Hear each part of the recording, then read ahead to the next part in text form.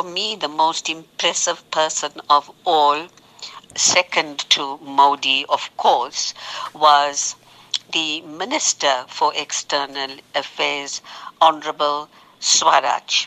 She may be short in stature and tiny, but she is a powerful woman and holds one of the most important portfolios in the Indian cabinet.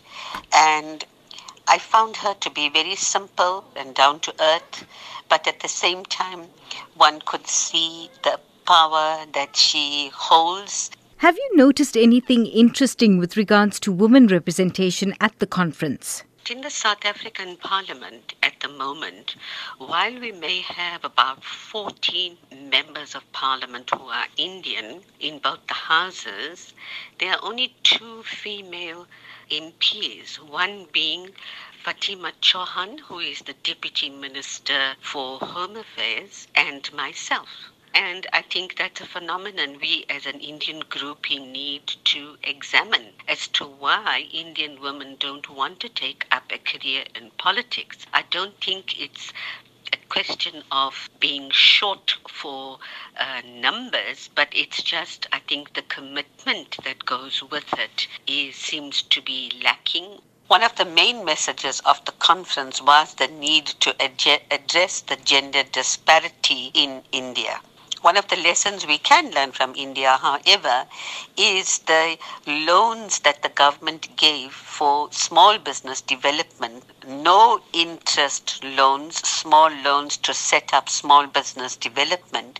And 75% of the people who took up the loans were women.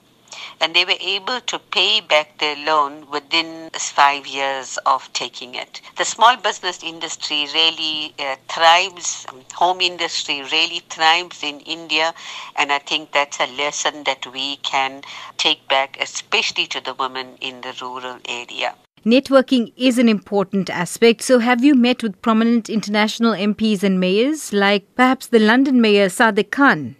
What was interesting about this conference is that of the 136 members in total who attended, 65% of the lead speakers making the introductory comments and remarks were women. But India itself only had the Honorable Swaraj as the sole female representation.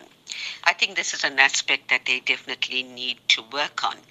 It would have been great to have met the Mayor of London, Mr. Khan, but unfortunately he did not attend.